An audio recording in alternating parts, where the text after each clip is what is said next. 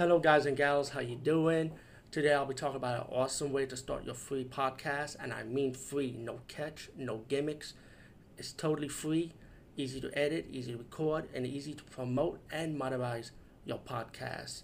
It's called Anchor.fm, and I highly recommend you, guys and gals, check it out and start your own podcast and let your voice be heard.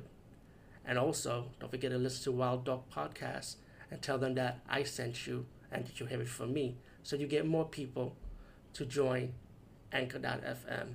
You will not be disappointed because they will also put your podcast in other platforms and then make it very, very much easier for you. Have a great day, everybody.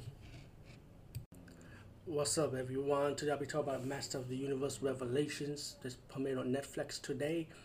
It's 5 episodes since this is a part one, so 5 episodes containing 24 minutes for each of the episodes. So it's pretty much easy to breeze through it. Probably it's like 2 hours and a half of your time. Forget that time. And it's pretty obvious that this is about He-Man, but not quite He-Man. I'm sure everybody heard about the bad reviews that had screener links from Netflix, and people's investigation or thoughts of what Kevin Smith talked too much about it, that this is more of a Teela show. Well, I'm going to spoil it for you guys.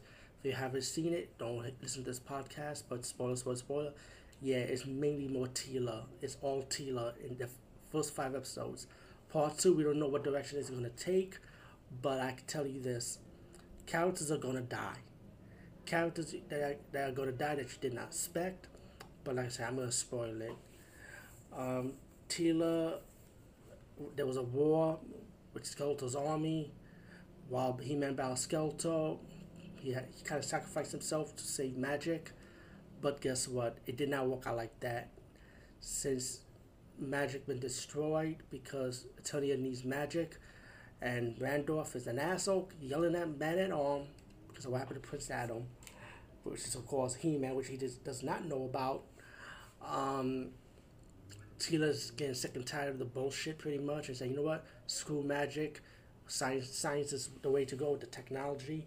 And to fast forward, Teela gets an offer by this old witch lady with her partner to go after this artifact, and it kind of leads up to them going to the sorcerers, and you find out the truth that that old witch lady is actually Evil Lyn in disguise, and sorcerers wanted her help to go on a quest to bring magic back because the one sword of the He-Man sword has been divided, and she gotta go on a quest to get those two swords back to be forged into one sword, so Grayskull could get the magic back to revive Eternia. Now, the action I like, the animation I like, the voiceover I like. There's a few things that kind of like disappointed me. I gotta be honest with you, and there's that's like I say, you haven't seen this show, then don't listen to this podcast. Orko does die in this. Roboto, he dies in this because when he forging the sword, and he's be the one to forge the sword, the explosion kind of knocked him out. And of course, Prince Adam, guess what? He does come back in, I think it was the 4th episode, the 5th episode, comes back to help Teela and the crew say, hey, I'm going to help bring Magic back to Eternia by saying the power of Grayskull pretty much.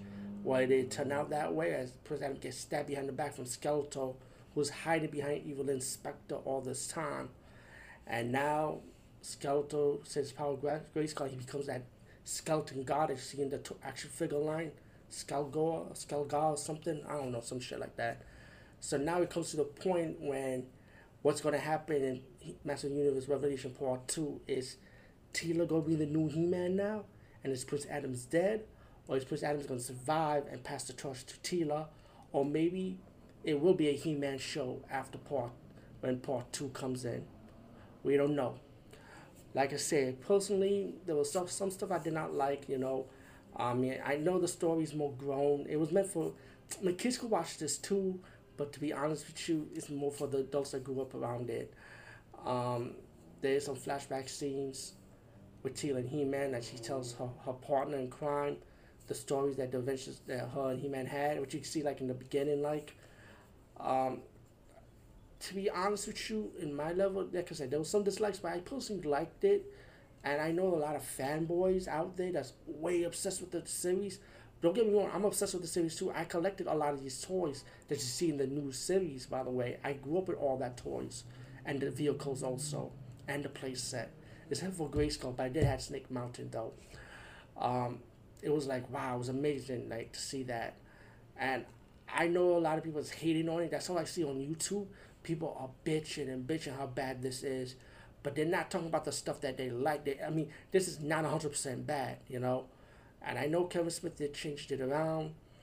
But honestly, I don't want it to be predictable. So if Teela's going to be the new He-Man, then you know what? I'm all for it. Fuck it. I'm all for it, you know? And if Kevin Smith has to put his name on it to revive He-Man, let it be.